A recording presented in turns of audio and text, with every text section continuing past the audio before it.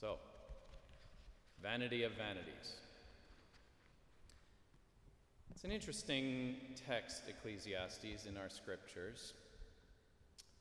Vanity of vanities, the way the Hebrew is constructed is like King of Kings or Chief of Chiefs.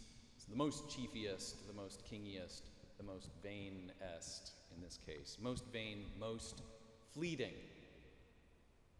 And interestingly, the word for fleeting here is really vapor or breath and is the same word that's used to name Abel. So the same cognate as the name of Abel. And it appears 39 times, kind of like 39 articles. 39 times that we come across vanity in Ecclesiastes. And so we begin Ecclesiastes, which we will revisit this week and into next week, or Kohelet, the preacher. And so we are here now in the third week of the semester and of the year. Mountains of work and of activity. A certain relentlessness that begins to unfold and press a fleeting, but not seemingly so fleeting, anxiety as a habit upon us. And at a certain point in the year, we can begin to question the purpose of it all. Why in the world are we reading all of this? Why in the world are we doing all of these things? Why in the world do I have to grade all these papers? Ecclesiastes is in some ways a dangerous book. It's important in inclusion in the canon, don't get me wrong. It's in some ways it's the closest to that Buddhist sensibility of the emptying of our expectations and our attachments that we have in the Christian scriptures and in the Hebrew scriptures. It takes us on an apophatic and kenotic turn where we are forced to give up that which we think is important as we read and hear the words.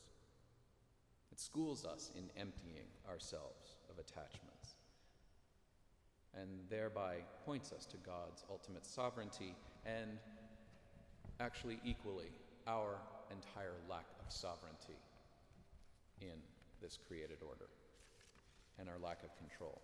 But it can be dangerous because alongside our reading of Ecclesiastes and our hearing of this text, we can collect and allow certain attitudes to emerge as we recite the text. Vanity of vanities, or vanity of vanities. Snideness can come alongside this recitation as we look at the world. Or cynicism, or a superiority of seeing the way others don't see.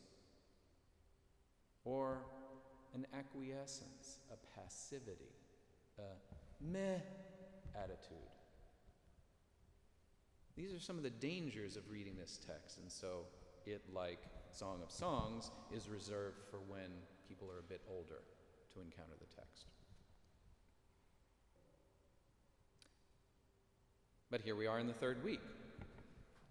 And we can ask ourselves as we hear this text, the sun rising and then returning to the place where it rose again after setting, the water flowing and never filling, the endless cycle of being, kind of feel of things.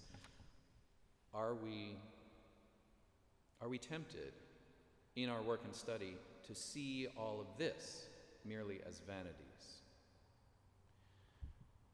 Goethe picked this up when he wrote Faust, and we first encounter Faust after God and the devil have a little conversation, just like at the beginning of Job, and God says, "Have you seen Faust?" And Job, and Mephisto sets out a bargain or a deal, a bet with God about Faust, just like in Job, except the lure is not to pull away from God as in Job with suffering, but to lure Faust away with opportunity and dazzle and grandeur. So we meet Faust, and he says in his opening lines, "I have, alas, studied philosophy, jurisprudence and medicine too, and worst of all, theology. With keen endeavor through and through, and here I am for all my lore, the wretched fool I was before, called Master of Arts and Doctor to boot. For 10 years almost I confute up and down wherever it goes. I drag my students by the nose and see that for all our science and art we can know nothing. It burns my heart." This kind of read of the spirit of Ecclesiastes can take hold of us as we scan and read our lives. Oh, this is relentless, and oh, this is pointless, and oh, this is fleeting, and why am I investing my time? But the reality is, when we do this, we add our own vanities of habit-forming interpretation of our circumstances to the fleeting nature of life. Those very attitudes of snideness, cynicism, superiority, or acquiescence can become just as much a repetition, a thoughtless vanity, as everything else. They become part of the vanities. So then we come to Herod's disturbance today, in his vanity, of what he perceived as a controlled world that he held tightly together. Another prophet. Another day, another prophet, another beheading. And here Herod is disturbed because he hears of things of this one who is doing remarkable and saying remarkable things, and he's perplexed. That disturbance is worth paying attention to. And it may not feel good,